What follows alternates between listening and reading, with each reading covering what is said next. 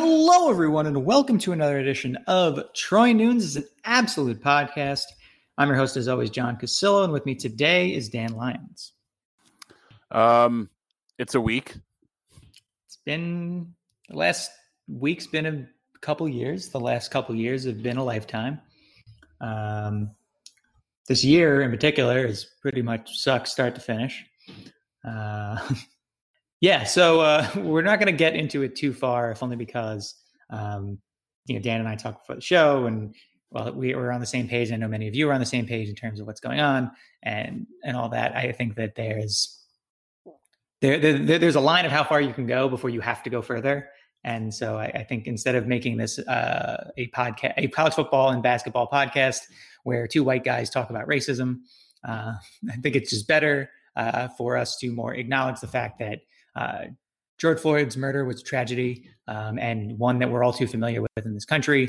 The protests were completely justified because of how angry everyone in this country should be, but Black Americans in particular should be, because of how uncomfortable they're made to feel in their own country on a daily basis. I don't condone the rash of violence, in many cases brought on by the police and on agitators, being brought in from outside the actual peaceful protest. I wish all of this wasn't happening, but unfortunately, due to the only time I really mentioned this on the podcast, I think, even since he was elected, but President Dumbass is too busy trying to incite a riot, and I hope that we are not headed towards even worse kind of actions in the coming days. Yeah, I mean, I guess that's the only real hope here. And also, I don't know, it's hard to put a bright spot on any of this. It's so awful, and so it just beats you down every day. And unfortunately, we're both in media on top of just doing this podcast once a week. I can't avoid Twitter. This is not reasonably possible for me. I know you can't either. So it's just tough. It's been a harrowing few days. I'd say if there's one even semi-positive takeaway, it does feel like when compared to the Ferguson stuff in 2014, it seems like the Overton window shifted a pretty decent amount towards where we need to get to.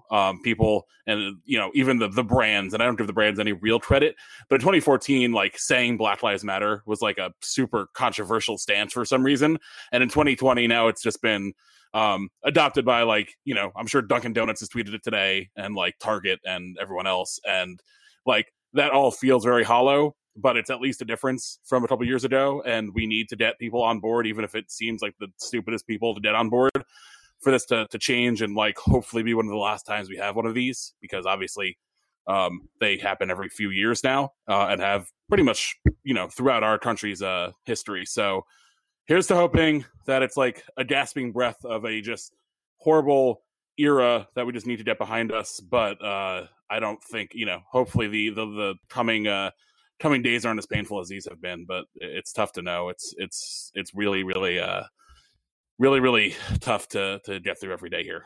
Yeah, I completely agree. And I think that everyone listening, whether you're in a city or not, whether you are a marginalized group in this country or not, whether you're on the front lines of these protests or not, I hope you stay safe.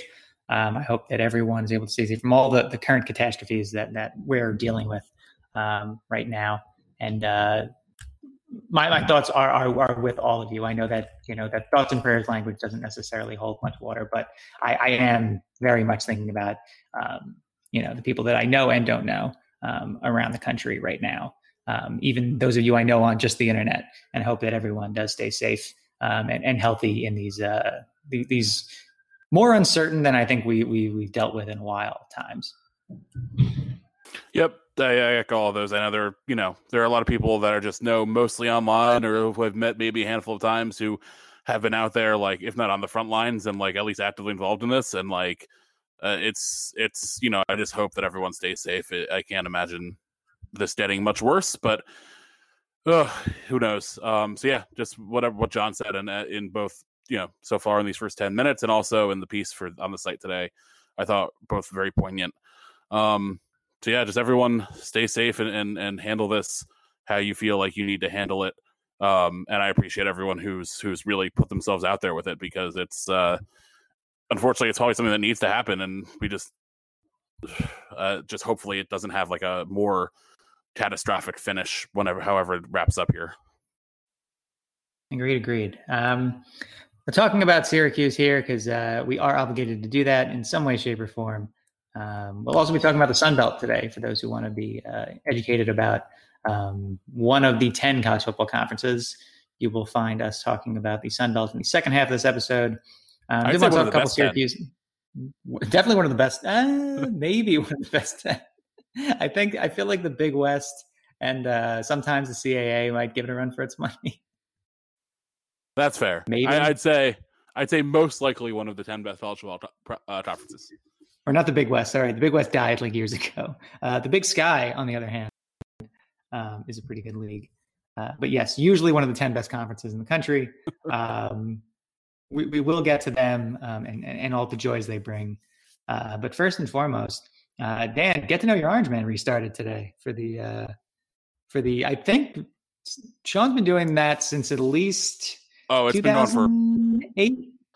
I'd say I think I was involved one of the first years. I don't remember if it was the first year, but like back in the days where we had like 2 or 3 staff writers, that was a whole thing. And now I think it's more of a it's churned out like a machine. But always a fun thing to go through in the summer because you kind of forget some of these guys are like when you're not watching the games every weekend, you're like, oh yeah, this guy had these really nice moments, and I remember his recruitment now and etc. So. Cool to read up on McKinley Williams and Cooper Dawson and a couple of the other guys in the 90s. Always a nice summer tradition. Yeah, I mean, for me, it's a nice, like obviously like many the football wing of the staff, I'm definitely in the weeds on who these guys are all the time, but it is nice to kind of get a refresher on really who could be starting, who could be seeing more playing time and all that. I definitely remember the days of this being a very lonely task. I remember one year, Sean and I just quit with 2 weeks to go. Because for some reason, like that year, just like no one was commenting on them, and we just realized we were just driving ourselves nuts. We even said, it was right around the time. Don't do this. And then, like, you always have the rash of late additions who you have to then like learn about these walk-ons who weren't on the team, like until the last couple of weeks of the summer. So that's always a fun end point of that. Yeah, I for like the behind the curtain stuff at Noons. Pretty much since like 2013, like I've really gotten a lot of this stuff down to like a very strict like drumbeat and editorial calendar. So I think we finally figured out a few years ago that June 1st was the start date that like worked to get everybody in. I had like a cutoff date where like if you were added to the roster after a certain point, like you were not in Get to Know. And that wasn't because of individual players or anything. It was just you can only do so much. You will not be known until next year. Yeah, and then we had, like I said, we had the year where we had like no help, and like me and Sean were the only ones doing it. And by like the second week of August, both of us were just done. This is not happening anymore. I think like Eric Dungy might not have gotten one. There might have been like a couple other like really notable players. Just like they just never happened. This has been behind the editorial curtain. You know what? I feel like when there's no sports to talk about, people want to know how people write about sports. How the noon sausage is made. There's going to be like not a tell-all book, but there's definitely going to be like, I think there's a market for this, like a long form story about like how a blog runs for, at this point, like almost 15 years. To all the blogs I've wrote before. I mean, Dan, do you actually think this is just like a media talking to media thing, or do you think there's actually like a market for, here's what a blog ran for 15 years with minimal turnover in terms of like writers and ownership? I love media talk stuff as a member of a loose, the amoeba that is the media. So I think if you get enough media people to buy it, there's a market for it. And obviously, like, in as much as there's a market for any Syracuse stuff, I think there'd be a market for it if it, because there are those diehard readers. True. Yeah, I don't know. I mean, I would probably plan this out for like when I eventually like step away, like at some point in my life, maybe. Which should be in the middle of Get to Know one summer. Oh yeah, no, absolutely. Like I'll just like there won't be any warning. I'll just like write up one for like the third string punter, and then I'm like, nope, I'm done. We have checked out of this exercise. I can't do this anymore. Said 42-year-old John. 3 weeks before the season. Now they have to rush and find a new site manager. Such a dick move.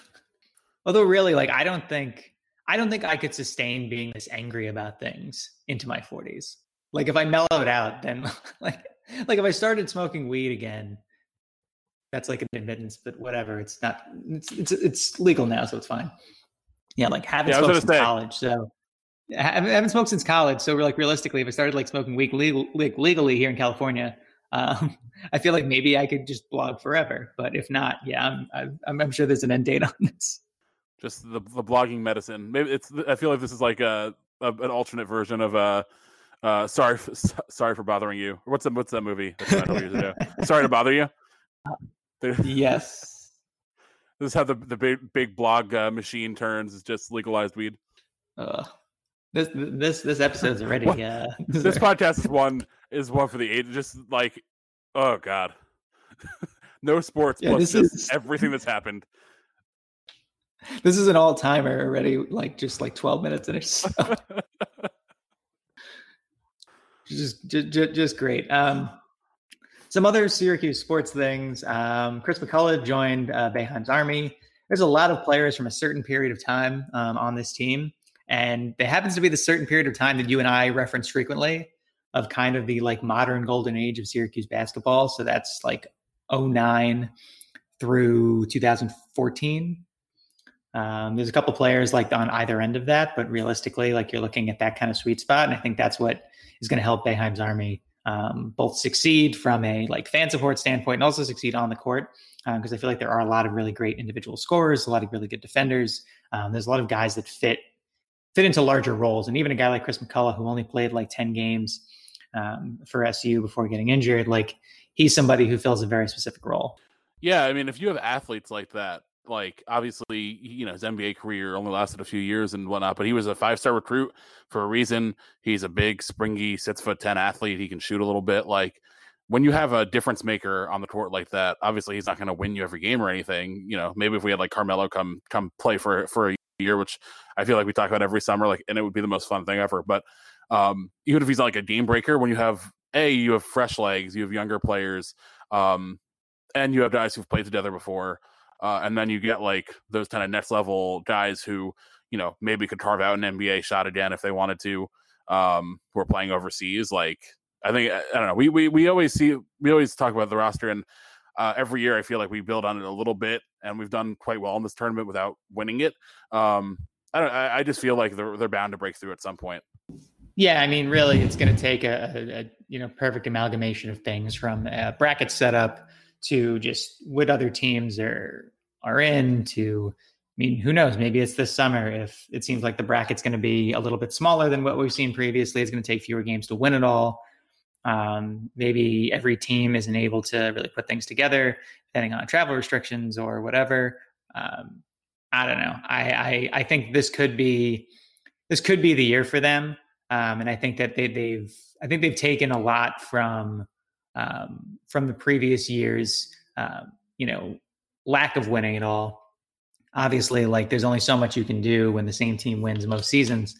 But I think they've taken a lot from, even the Elam ending and the changes that, that took to the tournament, and how, SU wasn't necessarily always suited for said ending. So I'm optimistic. I think I'm always optimistic about this team just because I'm like nostalgic about the players on the squad, but this team in particular does look like it's uniquely suited to win. Hopefully we see, another big added. I mean, someone like Rakeem Christmas, I without knowing anything, I doubt he's going to be in just because of, I know he's a young child, obviously with COVID and everything else, not really the time to necessarily be stepping away, but hey, if Rakeem Christmas joined this team, I think it would be a huge, huge advantage for them. I think Rakeem Christmas should join the team, and I think he should convince Michael Jordan to join the team. That's the only thing that makes sense to me here. Now we're talking. And then before every game, have a printed out list of things that the other players did not say under any circumstances. The old Charlie Strong, just feed MJ. This 27-year-old former Wichita State guard said MJ is only the 6th best player of all time. Just what I would do is just have like interview footage from all of them and then just dub in like criticisms. And then and then just just put it on an iPad, and then MJ can just cook after that. Imagine Jordan and the Elam ending. Oh, it'd be so fun. Christ, like he would. First of all, he wouldn't pass the ball to anybody. Like not a chance in hell. He scores 53 points on Overseas Elite because of the word elite in their name. Takes it as a direct. Afterwards goes, I'll be the judge of that. He just judges them for being overseas players, even though they win the tournament every year. How overseas are you? Have you ever met Tony Kukoc? Guy's a bum. Don't even get me started on Luke Longley, who apparently hates him, which is a fun note. I mean, not surprising. Yeah, I can't really. I can't really get surprised with any Bulls feelings on any side of the Michael Jordan thing. Like, obviously, I get if you like pray to the altar of him because he won you a bunch of titles, but also I like totally understand if you just are very much over it. And it seems like there's a pretty healthy breakdown on either side of them based on the Last Dance.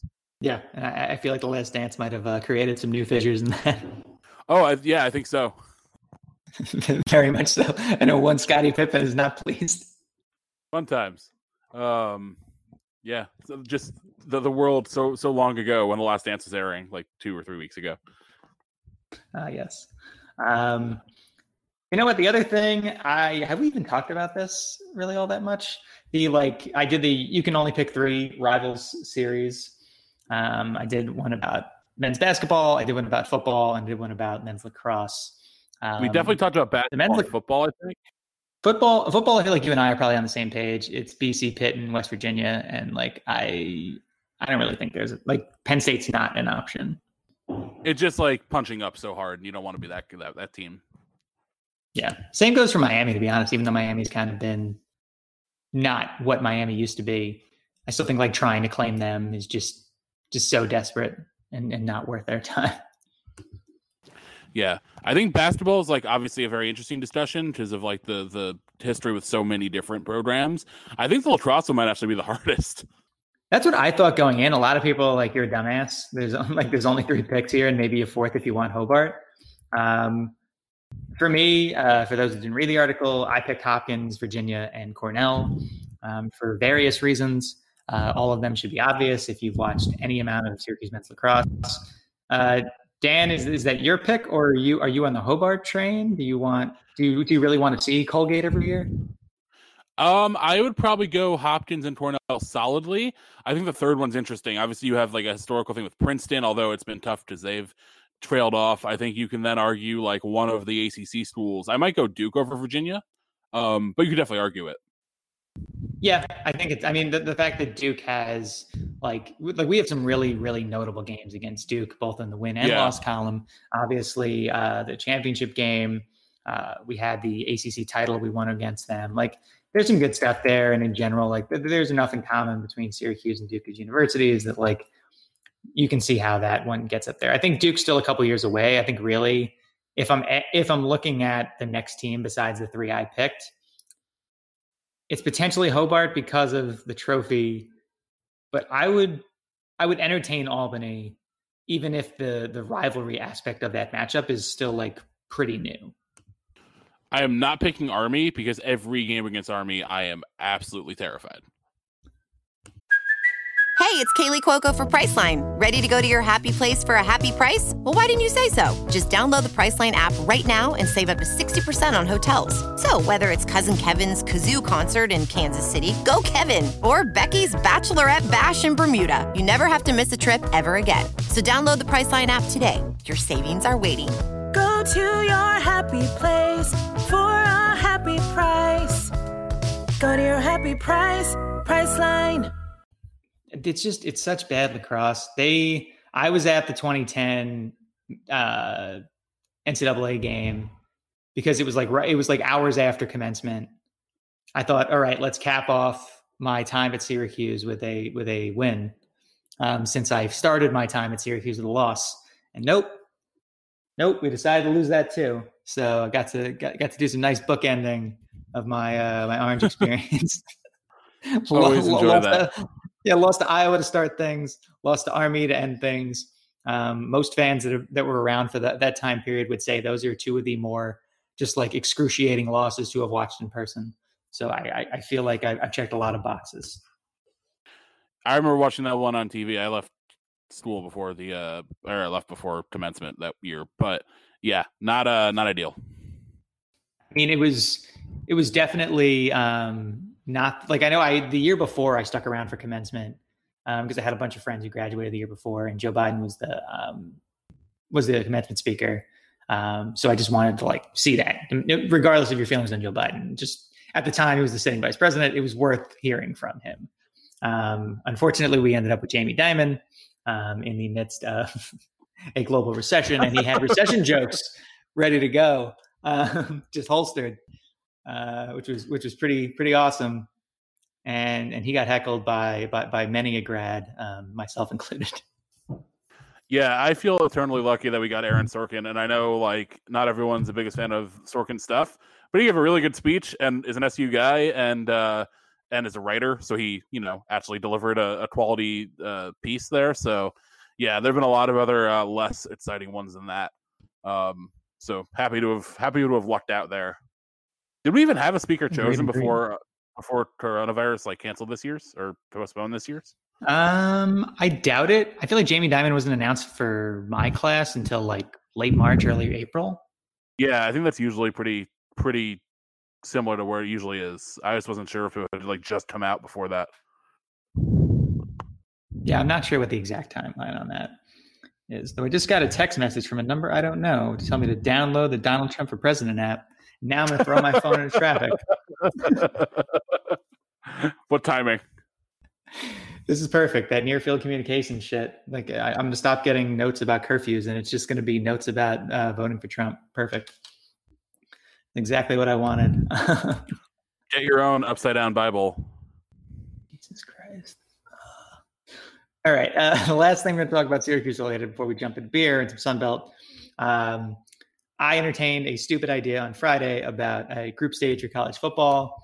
I thought it could be fun, if only to keep teams in the same place and pave the way for athletes to get paid. Kevin thought it was stupid, which is a nice role reversal for the two of us. One of us taking a flight of fancy, and the other one throwing, scalding hot water on it and saying, "Go F yourself." Yeah, it would have been fun. I think I just don't know that logistically it could have really worked. Just having, there have to be a lot of steps taken before we get to the place where they're going to be comfortable like taking the college football players out of off campus when campus is apparently going to be open for like 3 months total. I just like, you have to really start to admit some things before you do that. Like the NCAA tournament's enough where they're flying all over the country for upwards of 3 weeks and barely on campus if at all. To do it for like all of the fall, I just think you'd really be making a mockery of it. Not that it's not a mockery to be made, but I don't know. It's just hard to imagine them actually going to that step. Now, if we remove that and like actually talk about the idea and like actually just moving towards like getting rid of conferences in total and just doing like a group stage thing all year, every year, and just mixing it up, that'd be super fun. Where you're just like playing different teams all the time, but probably not like it doesn't work with the current model at all. But yeah, it would have been a fun experiment to do something like that, even if it was, just even if they weren't housed at all the same locations or whatever, and they actually just did it because the schedule was going to be reduced or whatever. But there's so much tied up in contracts and like just so much goes into the college football season that just doing something on a whim like that, unfortunately, I don't think is super realistic. Yeah, I mean, it would never actually work like in a real season. It would work as a one-off, maybe. But had we gotten to a point where like the season wasn't going to start till like mid-October and we were going to like be like, well, we can play like an 8-week season or a 6-week season or nothing, like maybe they could have gone for it. But I think they're just, they're close enough to being able to do a full season. It sounds like that. Unfortunately, it wouldn't be something, but I think there's a universe in which like the virus hit later and we were like had a lot of uncertainty, and then maybe you look at something like a unique idea like that to do something. Yeah, I mean, I might end up doing like a simulated season with this on the site just for like some fun content. Our league, for those who didn't read the article, we were Group 10. And basically what we did was we used SP Plus from Bill Connolly and just staked the whole thing from Group 1 to Group 13 and back. Each league had 10 teams. Our league was A&M, Texas A&M, that is, North Carolina, TCU, Mississippi State, NC State, Duke, Tulsa, Syracuse, FIU, UNLV. So actually like a pretty interesting group of teams, a lot of them in the ACC, a lot of private schools. Definitely some entertainment value here, if nothing else. I think Syracuse probably could have done like pretty well in that group, all things considered. Like, if this is like a good SU team, if we had like a 2018 type SU team, like they could have probably finished in the top 2. Yeah, which means you would have been potentially in contention for the 16-team playoff that I proposed. Hell yeah. Yeah, I mean, if you can get out of that group with 2 losses, you're 7-2. It's probably gonna be a decent amount of 7-2 teams. I mean, I think Clemson's got the group of death. Got Clemson, Washington, Iowa, Northwestern, Navy, Arkansas, Wake, Rutgers. Like there's some cupcakes in there, but like Clemson's probably not getting out of that group unscathed. I was actively rooting for the group stage in NBA, like the proposal that Kevin O'Connor at The Ringer wrote about. Like, I was skeptical going in, and then reading his piece and then listening to him on Simmons, I was like, all right, I'm in. Like, this sounds so much fun. Just strapping the conferences for this, like, what's going to be like a ridiculous playoff anyway. Like, I don't know. It could have been a really interesting experiment, and also giving you like a decent amount of data going in. And also as a model, which they both talked about on the podcast, like, a model for like a potential midseason tournament, which is something that sounds like Adam Silver's going to make happen at some point. I don't know. I thought it was a pretty cool idea, especially because like the NBA season's been so disrupted. And that's where you have like an opportunity to really do something interesting. Like the NHL is doing a modified playoff that's not quite a full group stage, but has like elements, I think.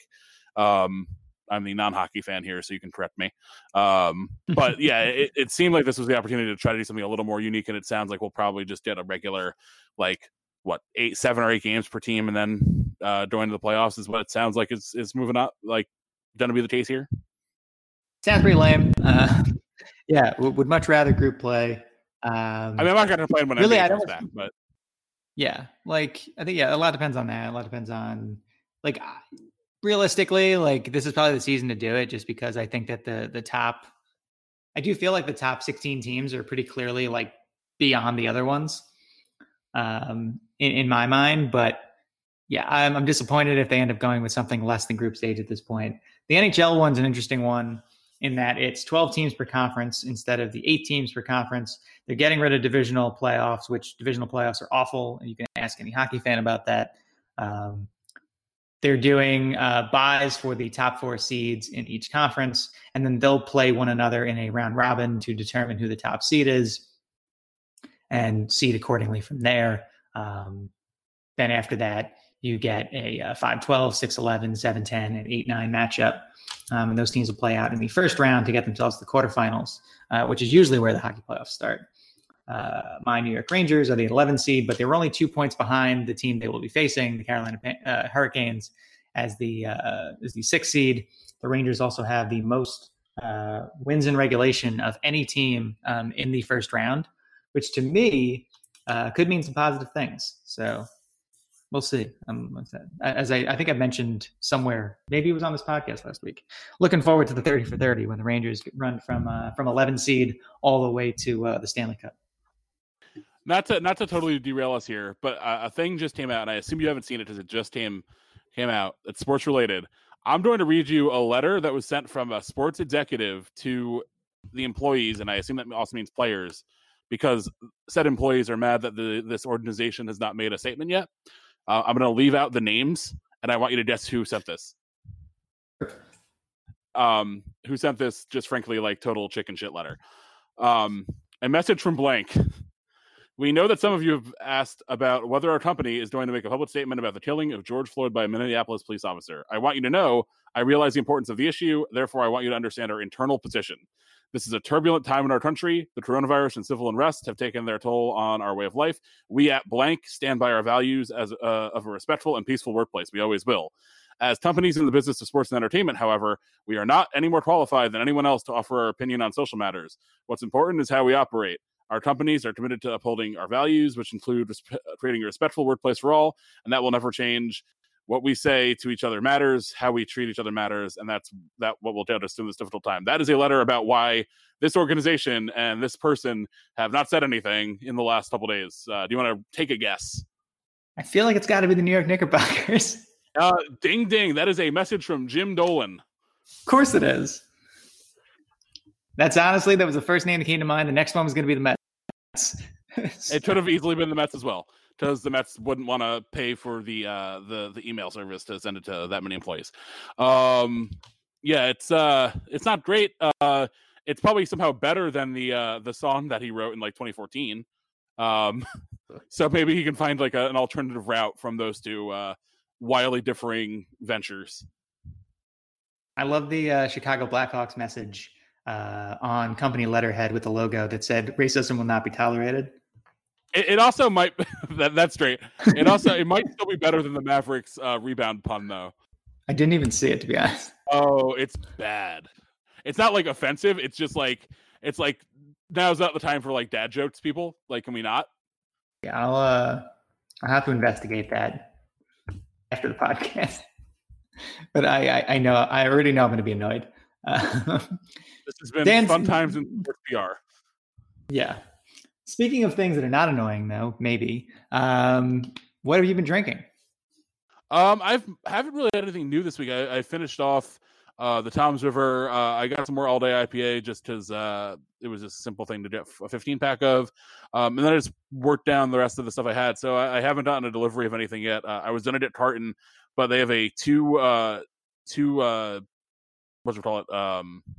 I don't know. It was going to be prohibitively expensive for me to order a bunch of carton to get delivered. It was like going to end up being almost $200, or else I wouldn't do it. So, so I haven't rectified that situation yet, but I am exploring my options. I might actually get stuff from Last Wave Brewing up in Point Pleasant, which is some good stuff. So they're a little more reasonable and more local. Or I might drive up to Carton one day and help them out. I just didn't feel like paying $200 to get too much beer for me to drink in like my time here. Totally makes sense. Yeah, I haven't caved on like getting a case of anything, even like the variety cases, just because. Case was the word I was looking for. Yeah, a 2-case minimum, which is so much. It's a lot of beer. Even one case, it's just a lot of beer. And if you're getting anything like pale ale IPA wise, like if you're the only person drinking it, and in my house I am right now, like it's not gonna work. Yeah, I've like only been having like 1 or 2 a night at most. So maybe I think I had like 3 the other night. It really got crazy. But yeah, it was just like I don't know how long it'll be down the shore. I didn't want to like just have to have the responsibility of like pounding beers, which isn't necessarily like something I want to do every day.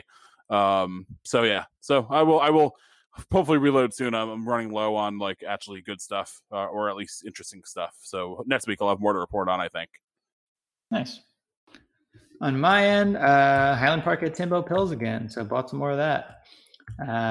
Buddy of mine doesn't like sours, and he ended up getting Modern Times Infinity Waves, which is, they called it a Mega Goza with peaches, tart cherries, and blueberries. Actually tasted like a nice kind of like really dry red wine, so I really enjoyed that. Then I also had a Sour in the Rye, pineapple, and coconut from Brewery Tarot. I forgot, like, one of the reasons I stopped, it's not to hate on the brewery because I like their stuff, but one of the reasons I stopped drinking their sour so much is because they end up being kind of heartburn machines in a lot of ways, despite the beer being really good. So this one was really good until suddenly I was dealing with some really bad heartburn. But again, enjoyable beer. Sour in the Rye, the base beer there is a really good one from them, for those who haven't tried it out. I think I've actually had the Sour in the Rye. Yeah, it's a really excellent brew. I mean, they've got their like base sours are still like fantastic, like Sour in the Rye, Tart of Darkness, Oat Tart, a couple other ones that are just like really, really excellent beers. But yeah, I did just find there's a little too much heartburn at the end for me. So not the way I want to cap off the weekend of drinking, but still an enjoyable one until that point. Yeah, that's always a concern, and the sours do get you, which you wouldn't think going off the top, you'd think it'd be something else, but definitely a present concern. Although I do love them as well. Agreed. All right, talk for a little bit, at least here, about the Sun Belt. Dan, obviously, there's some fun teams in here. There's some fun players in here. Who's your favorite in the conference right now? we can ignore the nonsensical East-West divisions for a 10-team league, and just focus on the best team of that group. Who would you be picking out of the Sun Belt right now? It's tough to pick against Appalachian State. I'm not going to pick them, but it is tough to not pick them because of how much success they've had, and they've really turned into like one of the best G5s that doesn't get nearly enough credit. Obviously, everyone remembers like the Michigan upset way before they were FBS, but like they've just been a total titan over the last couple of years. I think they finished 27th in SP Plus, so just a really good team. But they're now going on their third coach in as many years after Elijah Drinkwitz took the Mizzou job. I'm going to go with the Louisiana Ragin' Cajuns. Billy Napier's just been really consistent there. They were really like unheralded last year, even though they won 11 games. They finished 32nd in SP Plus. I think they bring back a decent amount. Obviously, they lose some guys off a 11-win team as teams do, but they have recruited really well. They have a pretty friendly schedule overall. They bring back, I think, most of their defense. I believe it was 16 of their top 21 tacklers or something that's coming back. So I just think they have things lined up here to have a really nice season. Yeah, I mean, I'm going to refuse to ever call them Louisiana, and I will always refer to them as UL Lafayette because that's how I roll. Get ready for some emails. I mean, I'll take the emails. I'm not doing it. Actively not doing it. I'm pretty sure most. They just need a better branding exercise for this. I always forget, and they email you every time you write UL Lafayette. Not like their fans, just them. Their PR people get on you, and it's like, guys, you're not like, no one remembers that you're just Louisiana. It's tough, but they have like also you can do Lafayette. But you can't do this, like. But doesn't Louisiana law say that no school can go by Louisiana though? I'm not sure. I thought that's the problem that LSU fans have with it. It's just like a giant style guide they have, and UL Lafayette I think is like directly against whatever they believe their name has to be. So, but it's just like tough. Just like when you say Louisiana, like people don't know what school you're talking about unless they're really in the weeds on college football. Yeah. So anyway, UL Lafayette. ULL. 51st in SP Plus. They're looking pretty good on offense. You bring back that many skilled players and guys who did really well last year. You're obviously going to be favored once again. I think the problem with the Sun Belt's always going to be that there's like a strong top half. You're looking at UL Lafayette. You're looking at App State, obviously. I feel like Georgia State's kind of creeping into that conversation, even if they're not all the way there yet. Obviously, Troy and Georgia Southern as your kind of like top group. And then there's like everybody else that's kind of like a borderline FBS program.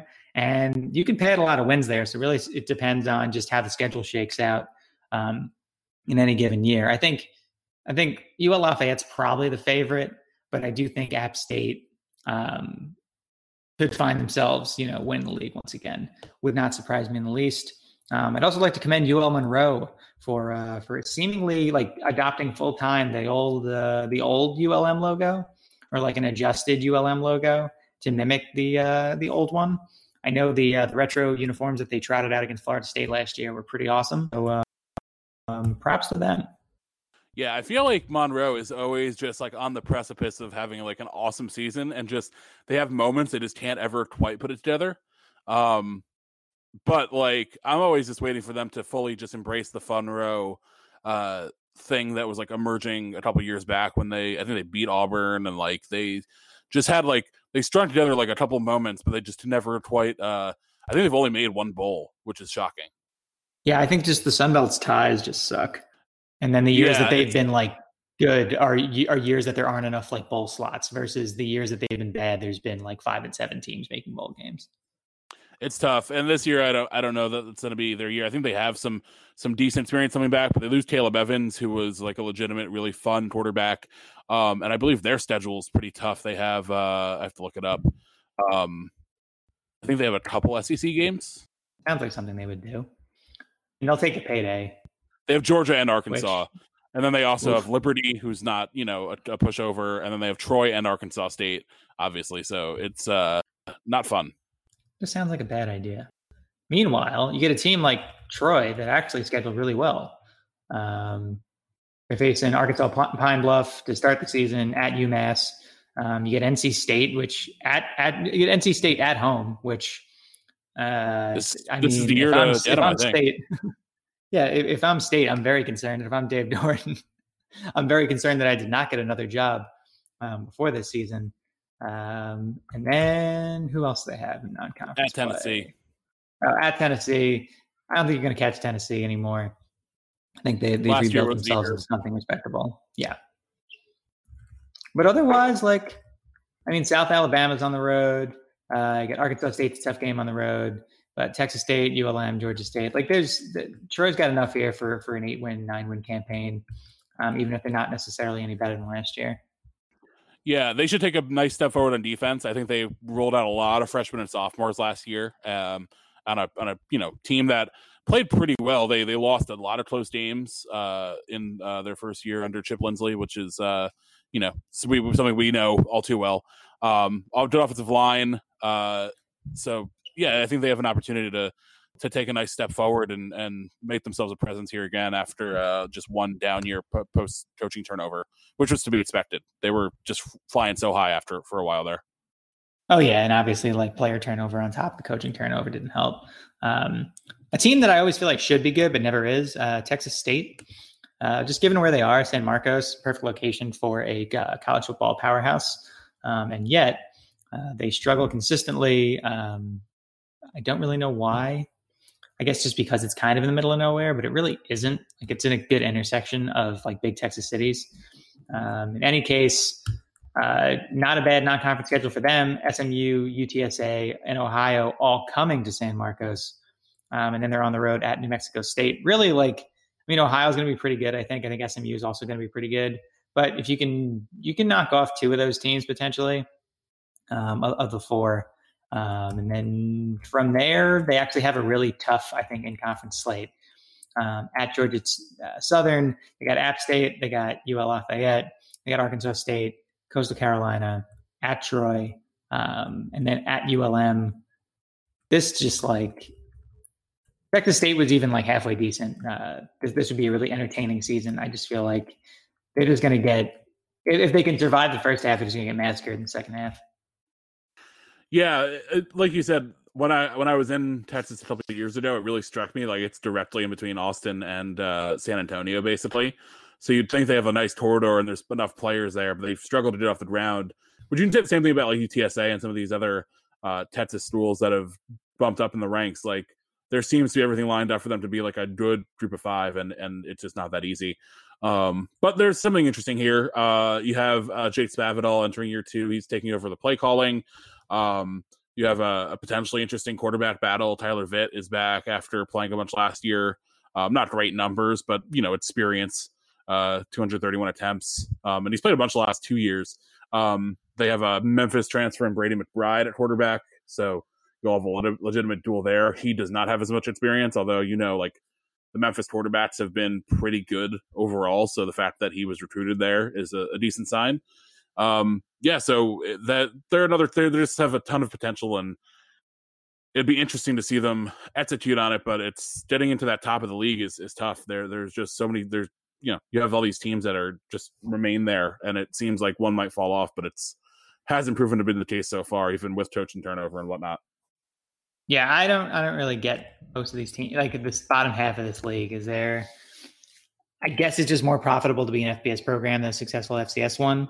But I would think that some of these teams are probably better served elsewhere. And who knows? I hope this isn't the case, but perhaps given budget cuts and sort of the resource restrictions that are going to come with the sports in the rest of 2020, it wouldn't surprise me to see maybe some teams entertain the idea of either dropping the FCS or just dropping football altogether.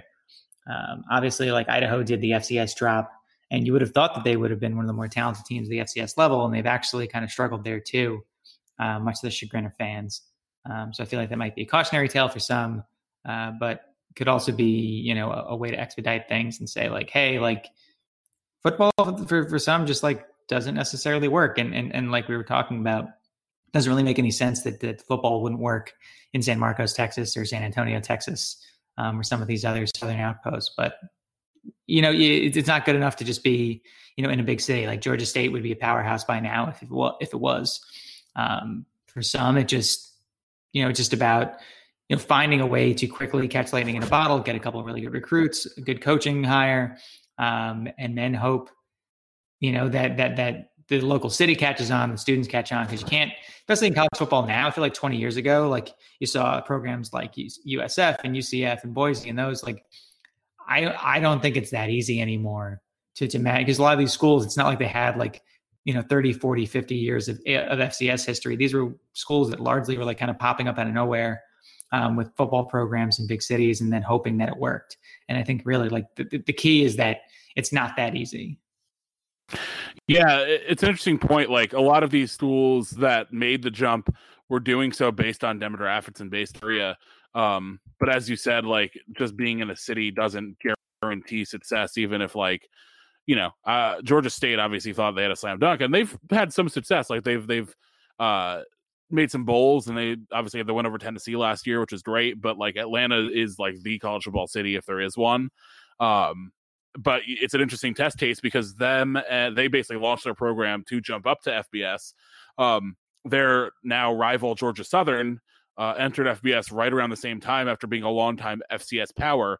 Now, if you compare the two and you say like which of these schools should become the better FBS program, is it the one that might have like a lot of FCS tradition, but they're on the triple option and they're very like unique in their circumstances and it's Statesboro, versus the one in Atlanta that had like kind of the freedom to do whatever they wanted in terms of scheme and in terms of hire? They hired technically a former SEC head coach. You'd say Georgia State, and obviously they've gotten Southern a couple times, but just the culture at Southern just wins out. And even when they really bottomed out a couple years ago, they've bounced back to being like a respectable program. They might not win 10 games like they were a couple years ago, but it's just pretty clear that they've worked out better at this level, at least in the short term, despite having, some serious disadvantages when compared to State. Yeah, I mean, that's the thing. You can't manufacture culture in college football. It's something that happens organically. It happens over a long period of time.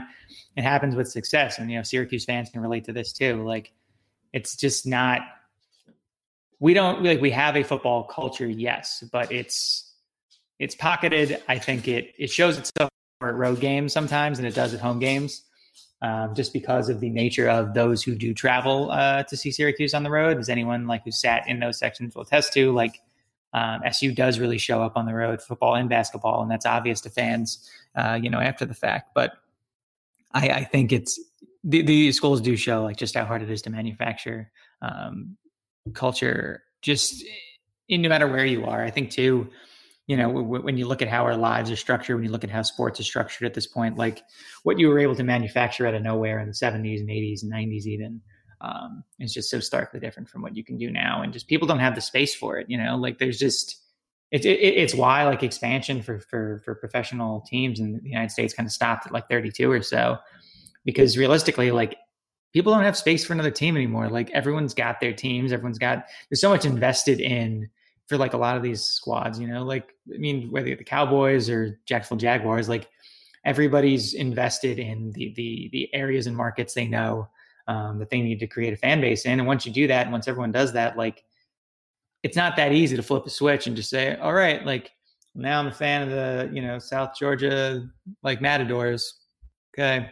Like, and just like suddenly like create that fandom out of nowhere. Obviously a ridiculous example there, but just pointing out, like, just it's not as simple as can this market support more teams anymore, and that's why like any talk of a third baseball team in New York or even another soccer team in New York at this point in MLS, like, it just seems like misguided.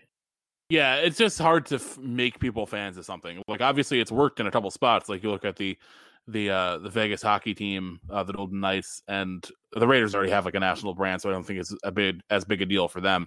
But like it can happen. Like if you put the basketball team in Seattle, I think you'd have success. Also because it's already it's there. Yeah, you have the infrastructure built for you. The Sonnets are ripped away. Like that's why a lot of these expansion cities outside of Vegas, which was like kind of its own thing, an expanding, growing city, et cetera, et cetera. It's like it's tough to just make it happen out of nowhere.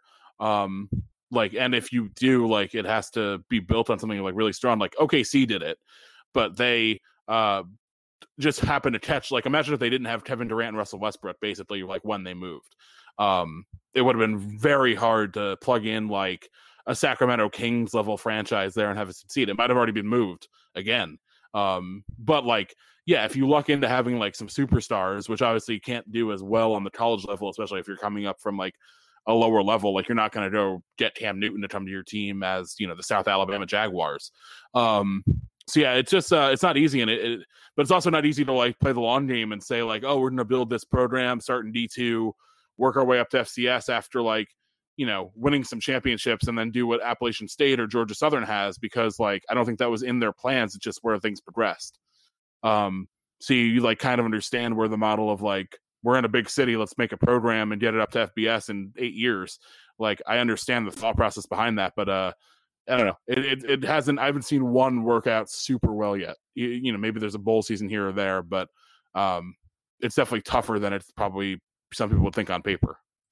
Couldn't agree more. Dan, anything else before we head out? I feel like that was a good place to kind of stop our Sun Belt preview. No, I mean, we could probably say our championships. Like, I said Lafayette. Who do I want out of the East? It's got to be App State, right? I would think, yeah, I'll go with App State. It's a boring answer, but like, you know, new coach, you don't really know what's going to happen there.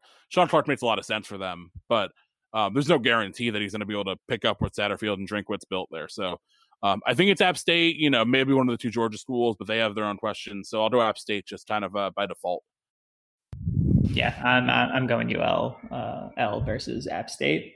I'm actually going to pick App State to win. I don't have any reason to pick against the Mountaineers, given what they've been able to build at this point on a consistent basis. So App State it is. Yeah, I mean, that's just it's hard to argue with it. It's just that they've withstood everything so far. They have a ton of talent. Yeah, it's like you said, the culture wins out.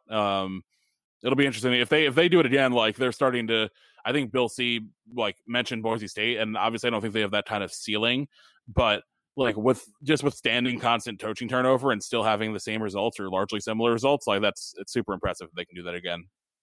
Agreed. Well, Dan, I know this was a weird episode. It was a weird time we're in, but appreciate you hopping on today. Yeah, hopefully things are a little bit sunnier next week, but we'll see. Fingers crossed. That was Dan. I'm John. Thank you, everybody, for listening to Troy Nunes and Absolute Podcast. You can rate, review, subscribe on iTunes, on Megaphone, on Spotify, Stitcher, TuneIn, Overcast, wherever else you listen to podcasts. Be safe out there and go Orange. Stay safe, go Orange.